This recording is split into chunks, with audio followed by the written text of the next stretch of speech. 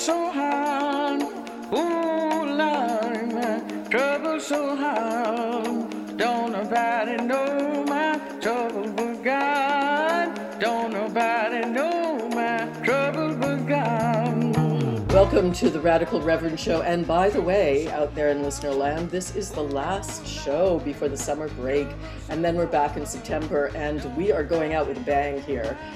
We have two of our best guests on, and this is going to be, we have a show called Left, Left, or Leftist, but this is kind of leftist today. We've got Alex Grant from Fight Back, and we've got Nikki Ashton, of course, MP, who has been on the show before. And welcome to you both. It's great to see you. Great to have you on. I'm so thrilled to be back. Thank you for having us, Sherry. Yeah, great to be in with both of you. So let's jump in right away. It's been quite the time. And because this is a wrap-up show, we're going to be kind of looking at the year that was, especially in politics, because as we know, legislators are kind of about to go on summer breaks as well. So let's talk about that. But first and foremost, tomorrow night I'm speaking at our City Hall Square, Nathan Phillips Square here in Toronto, along with others, about the terrorist attack, let's call it what it was, that happened in London, Ontario, against family just going out for an evening stroll, killed. Condolences, prayers, of course, but the real issue here is Islamophobia, is anti-Muslim hatred, and is racism. Let's just face it. So what do we need to do? What are we not doing that we should be doing? Nikki, I'm going to start with you because this isn't the first time and it won't be the last time. And as Jagmeet said, and I think it's absolutely accurate, I mean, it's not safe to walk out wearing a hijab in this town or probably any town in Canada. So what do we do? Nikki? The terrorist attack, the killing in London, the Islamophobic killing in London has really shaken all of us, and I also want to share my condolences and very much my solidarity with Muslim communities across the country. I think what's really clear is that we need to go beyond the thoughts and prayers that we hear from Justin Trudeau and others, and move towards action. We have the Etobicoke attack that took place not long ago. There was, of course, the mass shooting in Quebec City, and Canada has not taken Islamophobia seriously, has not taken action on this. And I think we also need to be very clear. This is tied in with the rise of white supremacy in our country. It's very much tied in with the way in which white supremacy and deep-seated misogyny are connected, and frankly, the rise of fascism, where we've seen so much more an increase in hate crimes overall, but particularly targeting racialized communities over during this pandemic, right? So we need to take it seriously. There's been, of course, calls around a summit on this issue to hear from Muslim communities about what needs to be done, but we need to tackle the rise of white supremacy, the rise of the far right, I think there's various tools to be able to do that, calling it out, denouncing it, putting resources behind dealing with it, including identifying, where this radicalization, where this rise of white supremacy and fascism is happening. And I would say, we can learn from other jurisdictions that have charged not just obviously the perpetrators as this person ought to be, this murderer ought to be, but also those that contribute to the rise of white supremacy. And then I think we also need to very much make it clear that Islamophobia is not just a one-off or an individual act. We've seen successive governments put forward Islamophobic-based policy, beating the drum of war against Muslim countries. We need to be able to put an end to that targeting of Muslim countries, of imperialist wars. We also need to be very clear. We saw this in Israel and Palestine. The failure to humanize Palestinians and those who were under attack, recognizing that Islamophobia runs deep through the way we tell our stories, right? The media, through the way the policies that we put forward. I mean, we had, none of us will forget, right? The Harper's push for the what was it? The tip line, the Canadian values test, and now we have Trudeau, but what is he actually doing besides thoughts and prayers? This is a performative PM who says he stands with every single community and then isn't doing anything to actually take action. And of course, many of us progressive socialists are very concerned as well about what's been happening in Quebec and Bill 21 there. And I think we need to be very clear that we need to call out Islamophobia that is encouraged and perpetrated through policies, across the board, and we need to put a stop to it. Yeah, I mean, the state telling women what to wear is really, I think, beyond bounds here. Alex, let's go to you. So you heard what Nikki said. What kinds of policies, what kind of changes do we need so that this doesn't happen? Yeah, well, totally tragic. Just a family out for a walk and to be mowed down like this by a fascist individual. Right. And who knows what groups he was part of. Actually, I noticed that the police have been very, very tight-lipped and I suspect that they've scrubbed the internet for a lot of information. So we don't know exactly where he came from, but the culture of Islamophobia that absolutely comes from the media and politicians. Right from the war on terror, and then you've got the barbaric cultural practices hotline of Stephen Harper, and you've got the right-wing media promoting this all the time, and even mass demonstrations in solidarity with Palestine, and then right-wing politicians and liberal politicians repeating a lie from a far-right Islamophobic hate group allied with the Proud Boys that this Palestinian solidarity demo was inciting violence against Jews, was Islamophobic.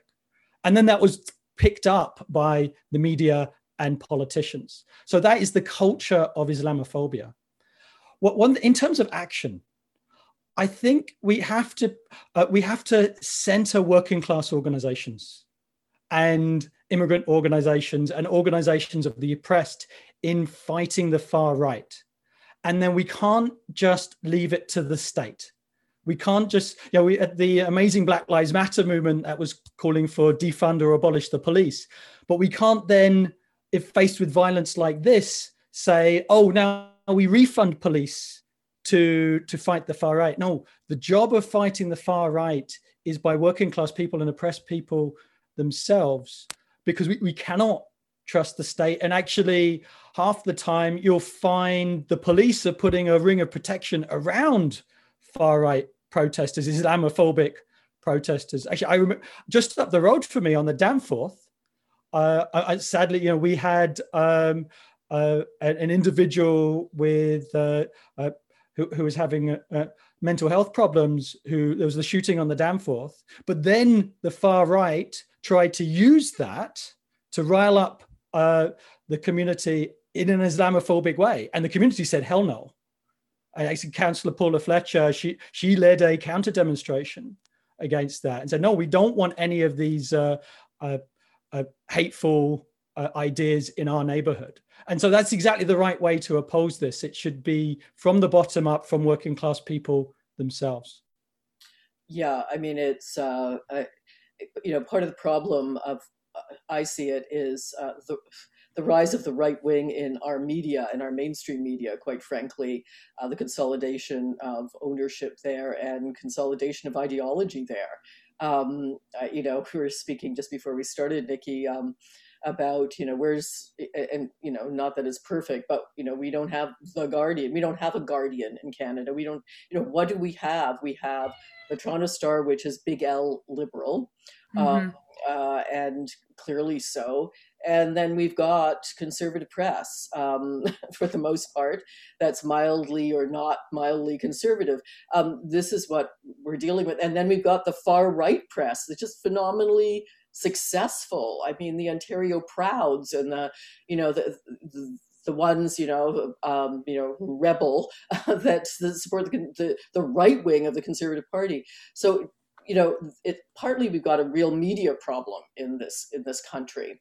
So let's just segue into that, because I want to get to Indigenous, of course, next. But what do we do about the media? How do we get the news out, Nikki? Oh, wow. It's so apparent to me, and we that the problem in Canada is only becoming worse. Thank goodness for podcasts like yours, Sherry, and others across our universe that share critical perspectives, bring us together, share our stories.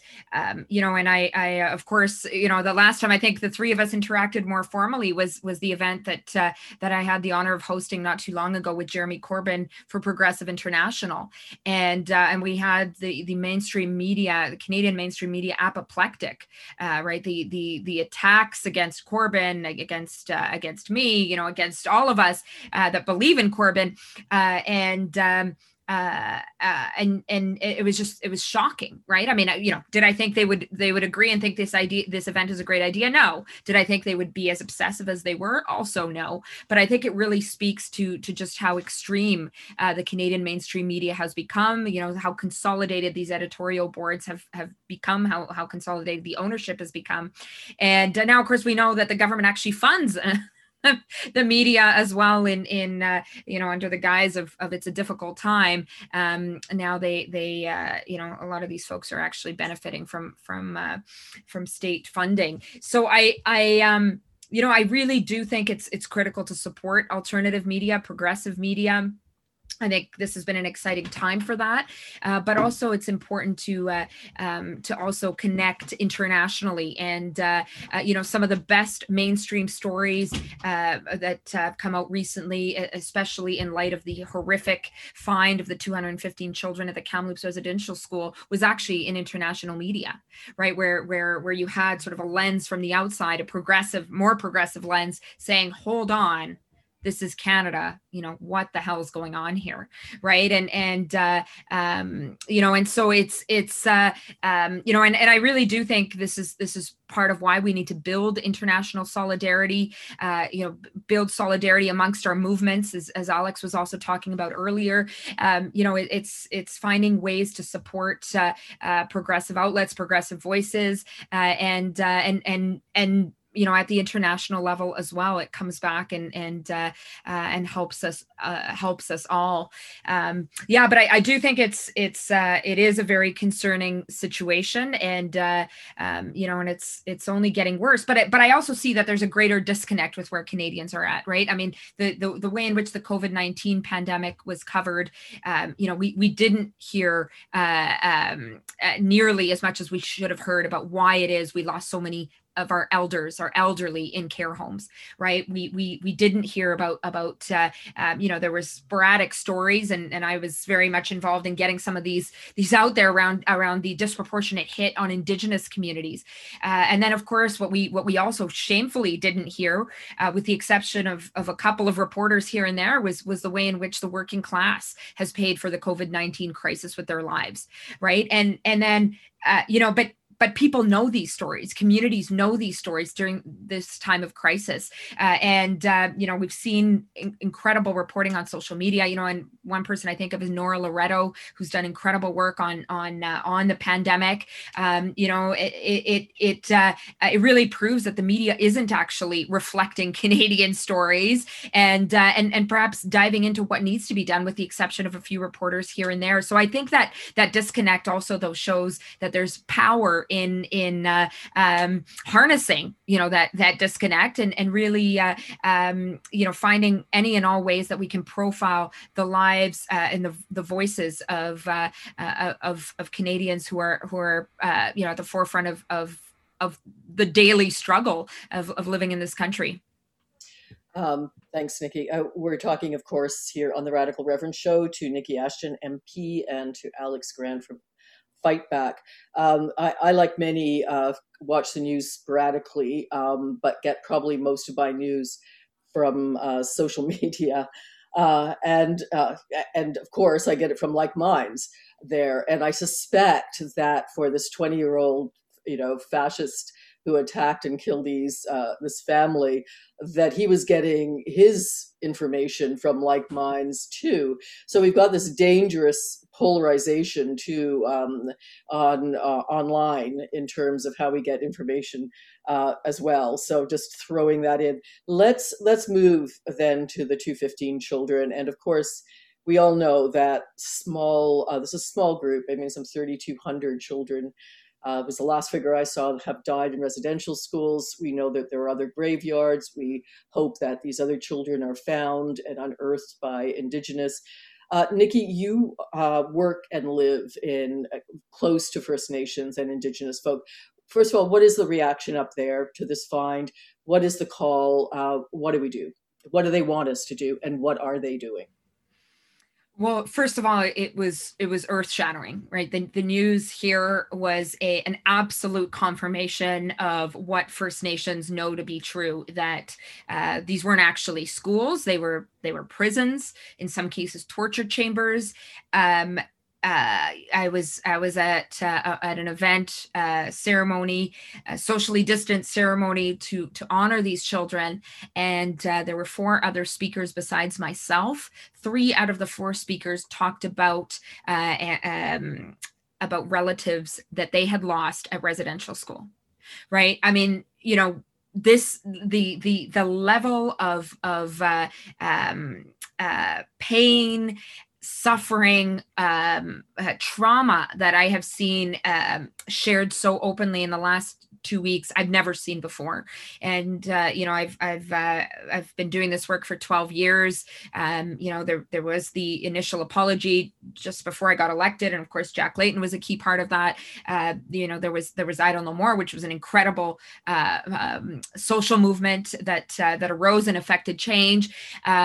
This is, I would say, another flashpoint in time, but it is rooted in trauma, in grief, and it's truly like nothing I've ever seen. It's absolutely it has been such a difficult time for survivors, for their children, for their grandchildren here in this part of the country, and I've seen a lot of non-Indigenous Canadians, settler white Canadians, sort of say, like, how is this possible, right? And people that know about residential schools, but how is this possible? The magnitude here, 215 children that were abducted and sent to a school, and killed, left to die, without their families ever knowing what happened to them, right? Without the decency of having a grave with a name and a ceremony with their family, their community. I mean, it really is, it's shocking. But what I've also seen is a very clear shift in terms of the discussion. People are very clear, and I'm really proud proud to stand with my colleague Leah Gazan and our NDP team in the House today. We called on Parliament to recognize this as genocide, and that's something we're going to be continuing to push. And not surprisingly, the Conservatives spoke out against this call, and it's not clear that the Liberals would have supported it either, but it is genocide, and we have to call it as such. We also need to make sure that there are a number of concrete actions that are taken coming out of this. First of all, First Nations that want to go ahead and search the grounds of the residential schools imposed on them have to be able to do that. That's not the case right now. I've been working closely with Pimicikamat Cree Nation. They are driving this for their community, and instead, and they've actually called for an international organization to come in and help them. They have experience in uncovering genocides and conflict zones, and they sent a letter to the Prime Minister, and the Prime Minister wrote back and said, we're with you, and completely ignored their call. And they were sent an email with a grant that they can apply for to uncover genocide. I mean, it's just so insulting. And so it's critical that we continue to support their calls to do these searches. Not everybody is ready or in a place to do that, but some First Nations have made it clear that they are. We need to support those calls. We also need to make sure that there's healing in place. These programs were cut under Stephen Harper, never revived under Justin Trudeau, and there needs to be support for that. We need to make sure that we stop fighting First Nations kids in court. Cindy Blackstock obviously has been such an advocate on this.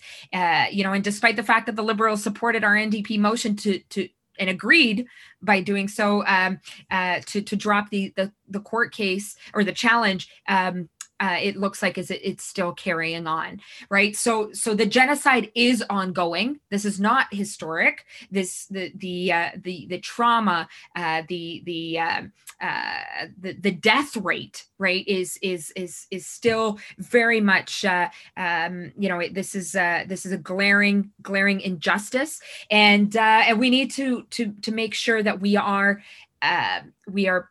there in solidarity and pushing for decolonization.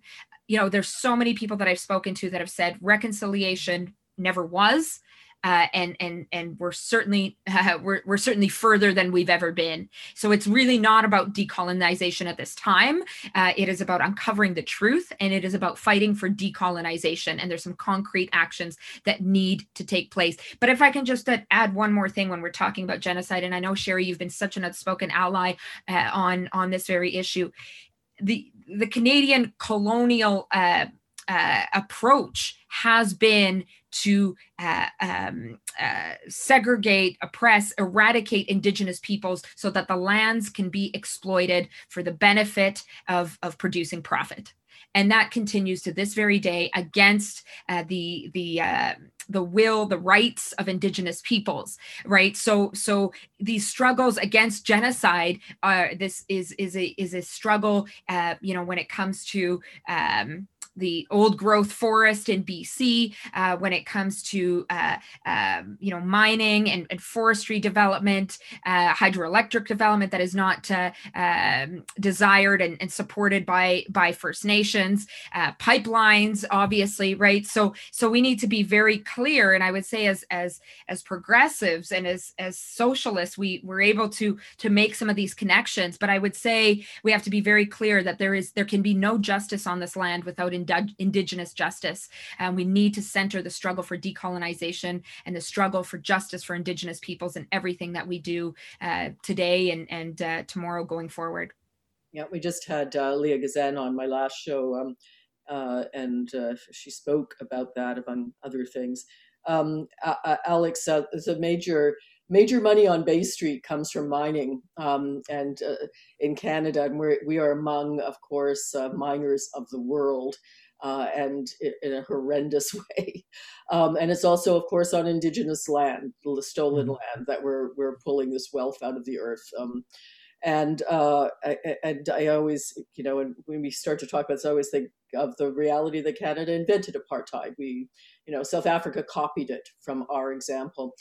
So if you, what would you like to add to what Nikki said here? Mm-hmm. Well, it's been said that capitalism is horror without end. And the discovery of these children at the Kamloops school just shows us what that means. And then that could be repeated at hundreds of other schools. I think the Truth and Reconciliation Commission said there were 50 children died at that institution, but they found 215 bodies, right? So the estimates of the numbers of killed is massive underestimate, and who knows? So yes, absolutely, it is a genocide. In fact, from colonization to 1900, it is estimated that in the Americas, 175 million excess deaths of Indigenous people. 175 million. That is not just a genocide, it is genocides, right? Because they're different people, right? It's not just one Indigenous people, it's different people. It's a whole series of genocides. And there are many First Nations who do not exist today because they have been they've been eradicated. It is, and this is entirely the legacy of capitalism, that the indigenous people were killed because they were in the way. The inconvenient Indian, to quote a book, that from John A. Macdonald ramming a railroad through the Métis and killing Luriel, that's for money. That's for money. To today,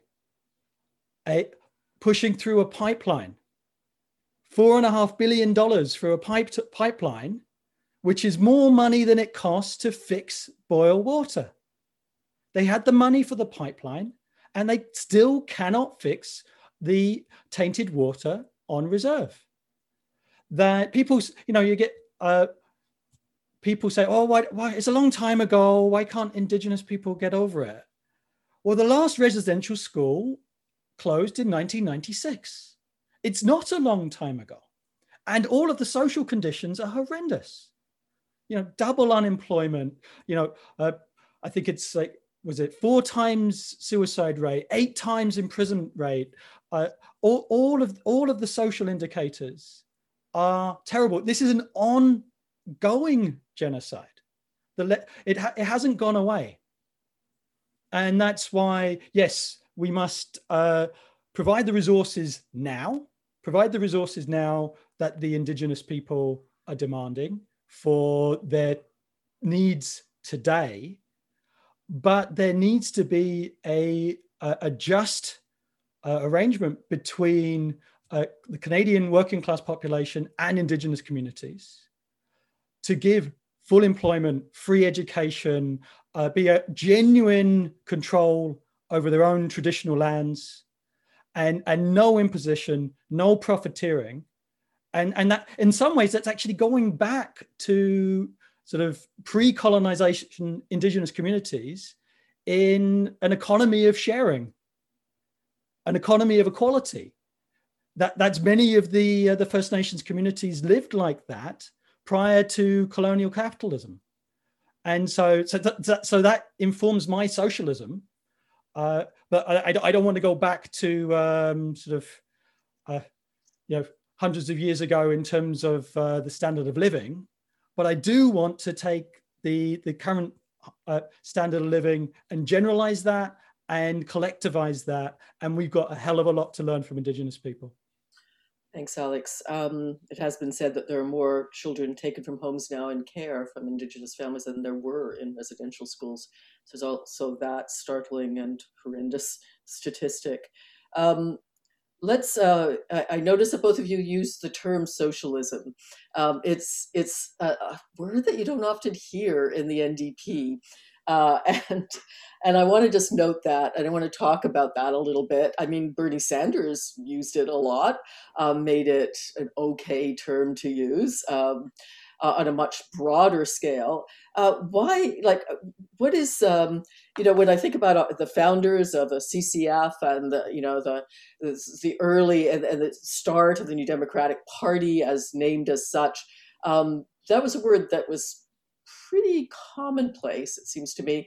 Nikki, I'm going to go back to you. What's in a word, and why isn't it used pretty, generally and liberally I shouldn't say liberally, generally in the NDP? Well, I was gonna say, I mean, I was so looking forward to our chat today because I was gonna be able to use that word and not have to explain or sort of, hold fragile feelings or whatever. I think honestly, and I can see your book in the background there, Sherry, which throws the S word around a lot. I really, to me, and of course, we've seen a number of waves through the NDP in the last few years, including, of course, when embarrassingly we took the word socialist out of our constitution, but I I've seen sort of the ebb and flow where you have so many young people in our party, young activists, driven as well by Fight Back and folks like yourself, Alex, that are bringing the word back, and most importantly, are bringing the politics back, right? And what's old is new again, right? I mean, I mean, Sherry, you've always been hip and trendy and on the cutting edge. I think Bernie's politics have always been hip and on the cutting edge. Jeremy Corbyn, right?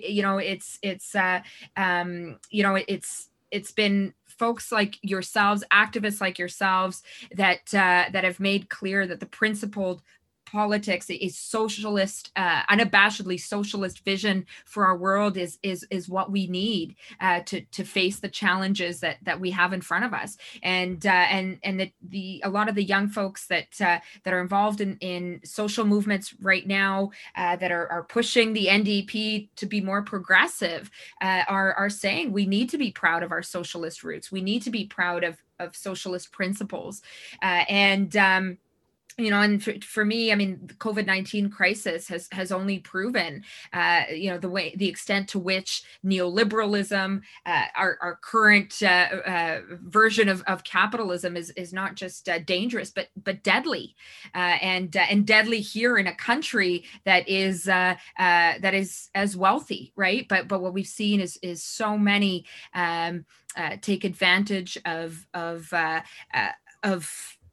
workers, of people, in the name of profit, right? And so I think that a lot of young people are being driven. They may not always use the word socialist, but it's certainly reflected in the politics they're putting forward, and that hunger for justice, for racial justice, for social justice, for environmental justice, for economic justice. These struggles are very much premised on the absolute failure of capitalism, of neoliberalism, and the need for a socialist vision of our world. And it's not just convenient or a good idea, it's necessary, right? Our world is on fire. Inequality is at levels we haven't seen the likes of. The rise of the far right really speaks to the fact that we need a bold, transformative vision for our world. And I see more and more of that. And the work that both of you have done to support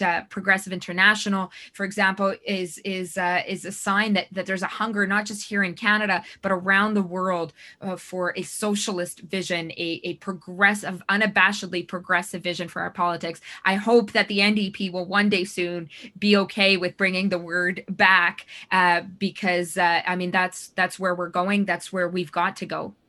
I mean, it's kind of embarrassing when Bernie Sanders uses the word and we can't, you know what I mean? I also wanted to just jump in and say, you mentioned that wonderful evening with Jeremy Corbyn and yourself, Nikki. And by the way, if you've just tuned in, I'm talking to Alex Grant from Fight Back and Nikki Ashton, MP, and leadership candidate in the last leadership race for the NDP. And that is not only, I'm sure, on YouTube somewhere, but it's also, we podcast that as well on the Radical Reference Show, and you can find it on SoundCloud or iTunes that evening. I'm thinking, as you were speaking about the Air Canada fiasco, with a company that got bailed out, that kind of just funneled the money to its execs. Now first of all, I think a lot of Canadians probably think Air Canada is actually, nationalized, is public, is owned by us. and it could be or should be. Alex, jump in there. So socialism, first of all, maybe just expand. What does the word mean? I mean, Bernie uses it, the Squad uses it in the States. We're using it right now. Our founders of the NDP used it. NDP seems a little skittish about it and using it at times. What are we talking about? Well, I guess there's many definitions of socialism. My favorite one is a society without classes, a society from each according to their ability, to each according to their need, right?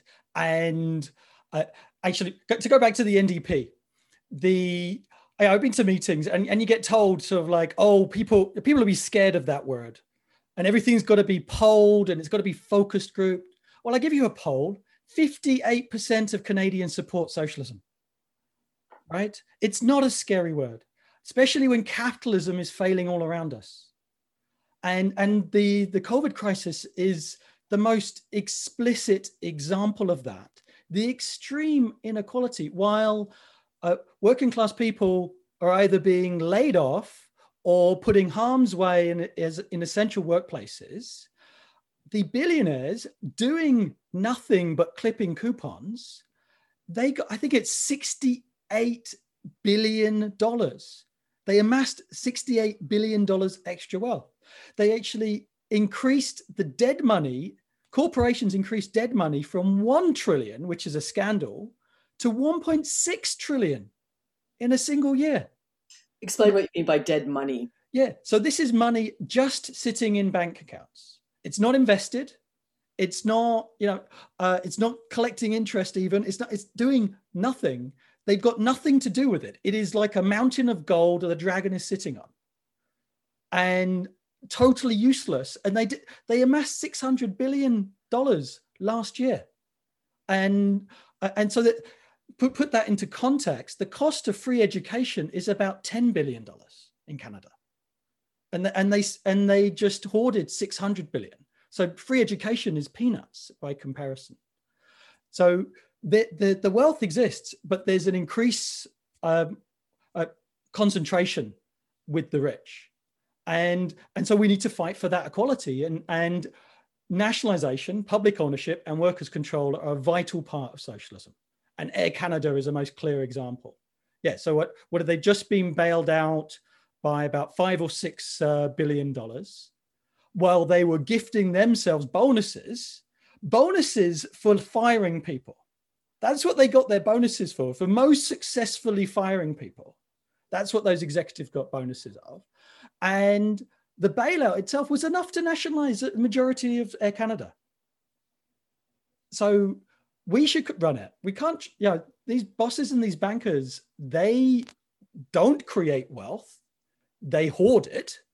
They don't provide essential services for people. It is actually minimum wage workers. It is Amazon workers. It is Canada Post workers. It is hospital workers. It is teachers, and it is manufacturing workers. Those are the people who are essential, and the bankers and the bosses really don't do anything productive. They just hoard the wealth. So putting the economy and society under control of working class people, that's what socialism is. We're talking here, of course, about all things left on the Radical Reverend Show.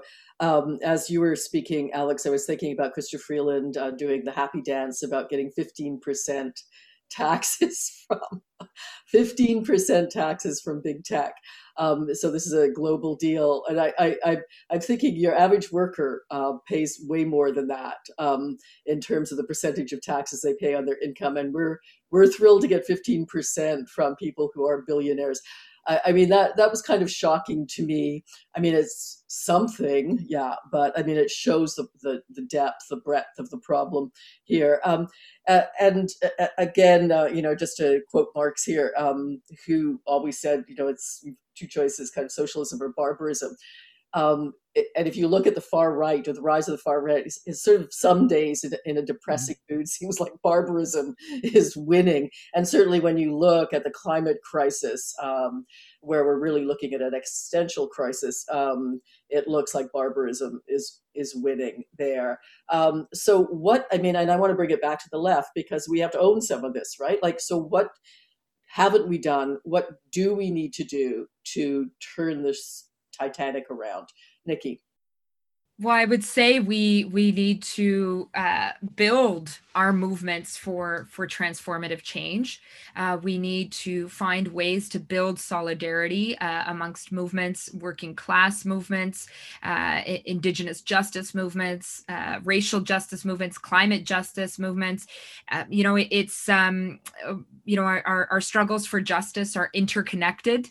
Our struggles against injustice are interconnected, and we need to do this work with a sense of urgency.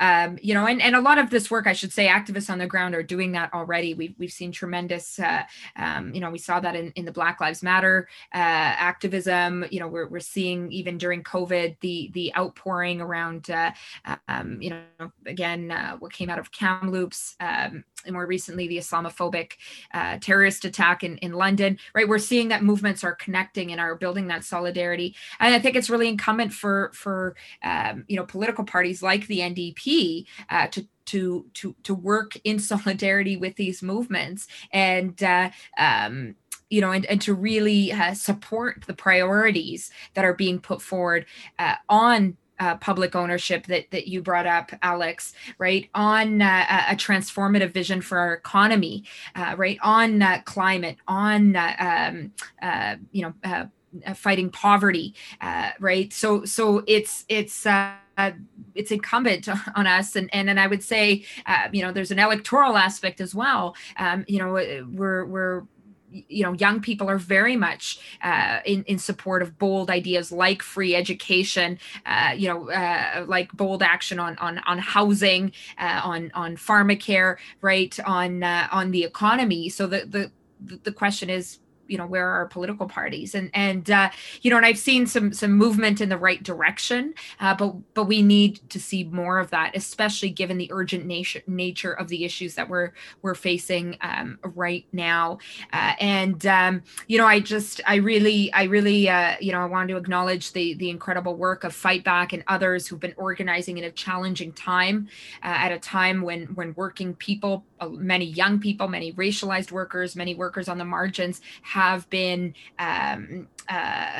you know, exploited to the max. Many of them have died because we haven't protected them, because our state hasn't protected them, because corporations have worked them to the bone without the protections and supports they need, right? But you've proven that even during this crisis, and especially during this crisis, you know, it's time to build that solidarity and to push back and to connect with political activism.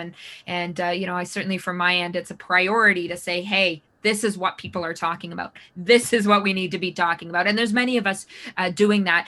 But I will say, you know, to put another plug in, I think it's also really important to find ways to build solidarity across borders. There is some exciting work happening around the world. You know, I'm watching closely the wins in Latin America.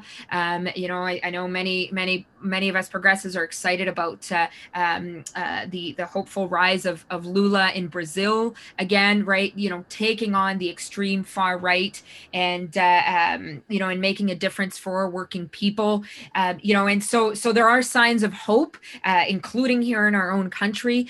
We need to find ways, and those of us in politics need to do everything we can to push our parties to be bolder, to be listening and working in solidarity with social movements that have the solutions for the immense challenges that we all face. And we know we can get things done if we do. And Nikki, just want to send a shout out in your direction. Thank you for your outspokenness, and thank you for the work you do. I know it's not easy. I was in electoral politics too. I talk about it in my book. I know it's not easy, but you can actually do something. You can get things done. And just before I go to Alex, I want to ask you, what is the rumble about? Is there going to be an election, sort of late summer, early fall? What's the rumble around the Hill? Well, I was going to say, when the going gets tough, your book is a source of inspiration and strength, Sherry, as are your text messages and so on and so forth. Yeah, it's not easy, but you know, but we keep going, right? Because there's no choice, right? And especially for the communities that we work with and represent and that we're a part of, right? I mean, it's just, there's no question. There is rumbling for sure. I think you know, we're heading towards the shelf life of a minority very quickly. There's a lot of talk of an election in early fall. You know, your guess is as good as mine on more details than that, but we've certainly passed the window window of a summer election. Obviously, we know Canada's really failed on the vaccine front, and so that's dragged things out even further, as it should. The priority has to be getting people vaccinated and keeping people safe. But I think we're definitely going to be in an election in the fall.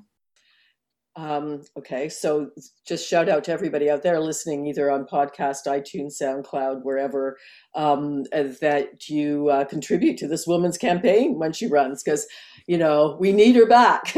Thank you, Sherry. Thank you, everybody listening. Alex, I'm going to go back to you now. Back on the topic of, you know, what needs to happen to save our planet.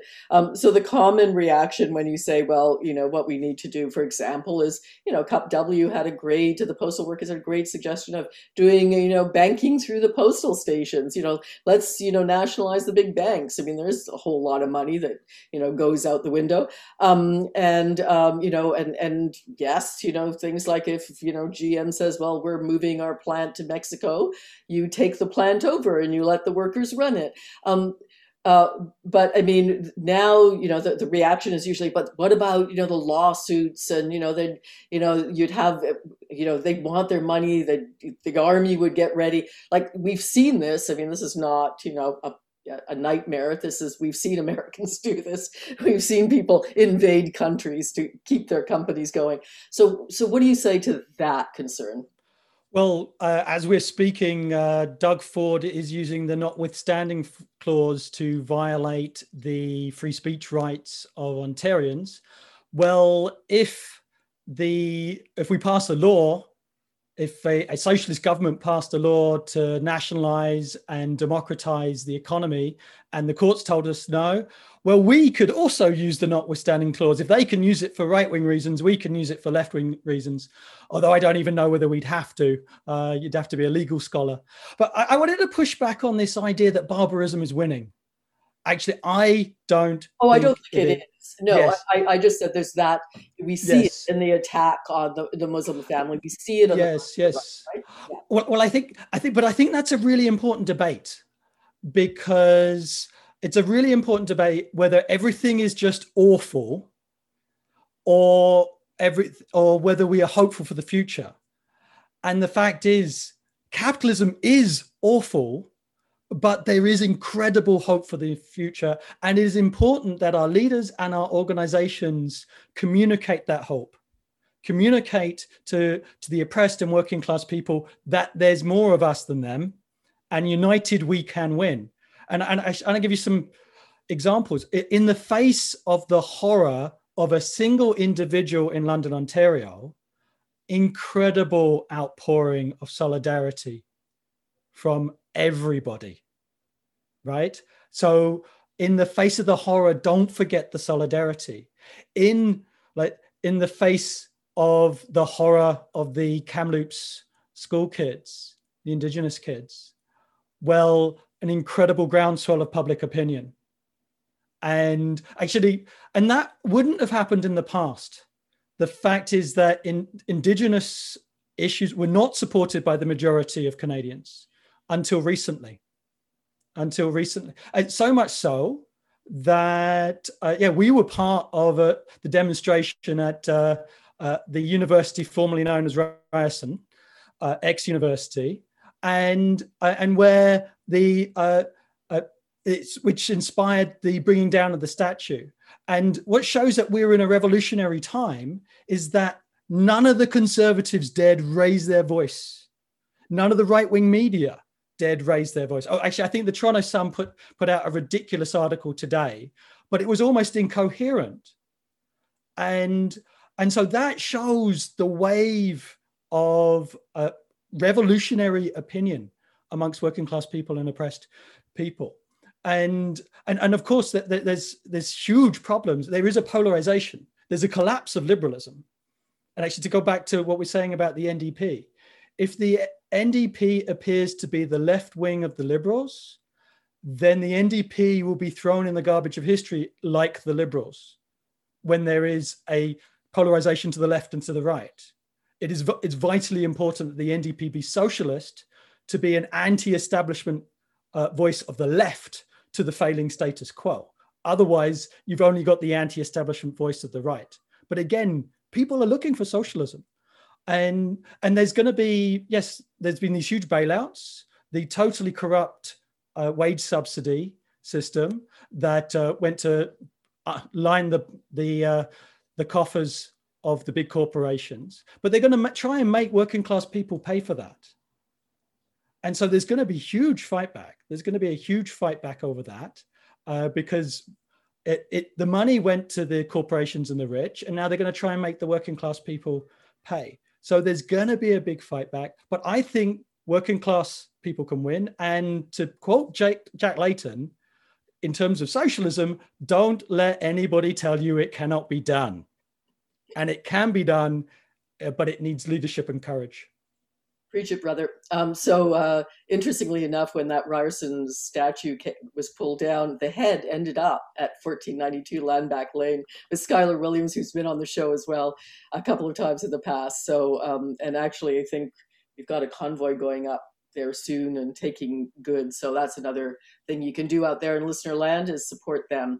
It's an occupation that's been ongoing now for over a year. Around a year, over a year now, I think. So they need stuff. So help them out if you can. We just have a few minutes left. And you're listening, of course, to the Radical Reverend Show. It's been really fun to have Niki Ashton on, MP from Manitoba, but really our MP from all across Canada, and Alex Grant from Fight Back. Okay, so I just want to end with, going to end with you, Niki, and because originally we wanted to talk more about socialism and the NDP, and we just got on to everything else. But here's the thing. I mean, when you look at what, for example, one of our saints, Tommy Douglas, did in one province, brought in Medicare over incredible resistance and pushback. That kind of bold leadership, and I think about even social democracy in some of the Scandinavian countries that came in that brought in, basically free childcare, housing, 85% unionization rates. I mean, the kinds of things that seem utopian in Canada right now. How can we get the NDP to do this? I would say, just keep fighting back, right? And not to appropriate Fight Back's name, but feel happy. Feel free to. Yeah. I thought you might be okay with that. Yeah. And I think what we saw, we just saw at the NDP convention, a historic support for a very progressive position on Palestine, calling for Israel on banning, in Canada to ban the arms exports to Israel, and sanctions on products from the illegal settlements. Right, this resolution was pushed in the previous convention and was stopped. But again, there was incredible organizing, incredible solidarity building across movements. And in the end, it passed with over 80% support, right? The ground has shifted. We've seen, and I want to agree with you, Alex, as well. And Sherry, that there is incredible hope out there. And I think it is important for us, as leading voices, to demand that our political parties that claim to reflect our values be in line with the priorities that we're putting forward, that our members are putting forward, that activists in the social movements that we believe in are putting forward. I think it is a new day. I think coming out of COVID-19, so many are looking for bold, transformative vision, right from our economy to healthcare to education. And I would say first and foremost, it's young people who have the most to lose, who have lost so much and who have the most to lose. So if we're going to talk about a future worth fighting for, it's got to be in lockstep with a generation that is willing to change everything. right? Because again, not because it's a good thing to do, because it's necessary. Our survival depends on it. I believe we are entering an even more hopeful time, but let's not let up the pressure on our political representation, representatives, and what they should be standing for. And I really want to acknowledge the work of Fight Back and so many others who keep the pressure on and who bring that that sense of hope, that sense of movement and dynamism, right, in the work that you do. And Sherry, you bring our voices together. You get the messages out so clearly in social media. You support marginalized communities like nobody else, and you give them a voice. We need to be listening to your voices. We need our voices to be heard, and most importantly, those who've borne the brunt of a system that's not just broken, but we know was built this way. So let's keep going. Thank you. And on that very hopeful note, we will call it a wrap. Join us again in September. You can hear this, of course, on CIUT 89.5 FM. And by the way, keep supporting the only alternative radio station in the GTA. And of course, on SoundCloud and iTunes and all of those corporate things too. So till next time on The Radical Reverend Show. Thank you, Nikki. Thank you, Alex. CIUT 89.5, Toronto.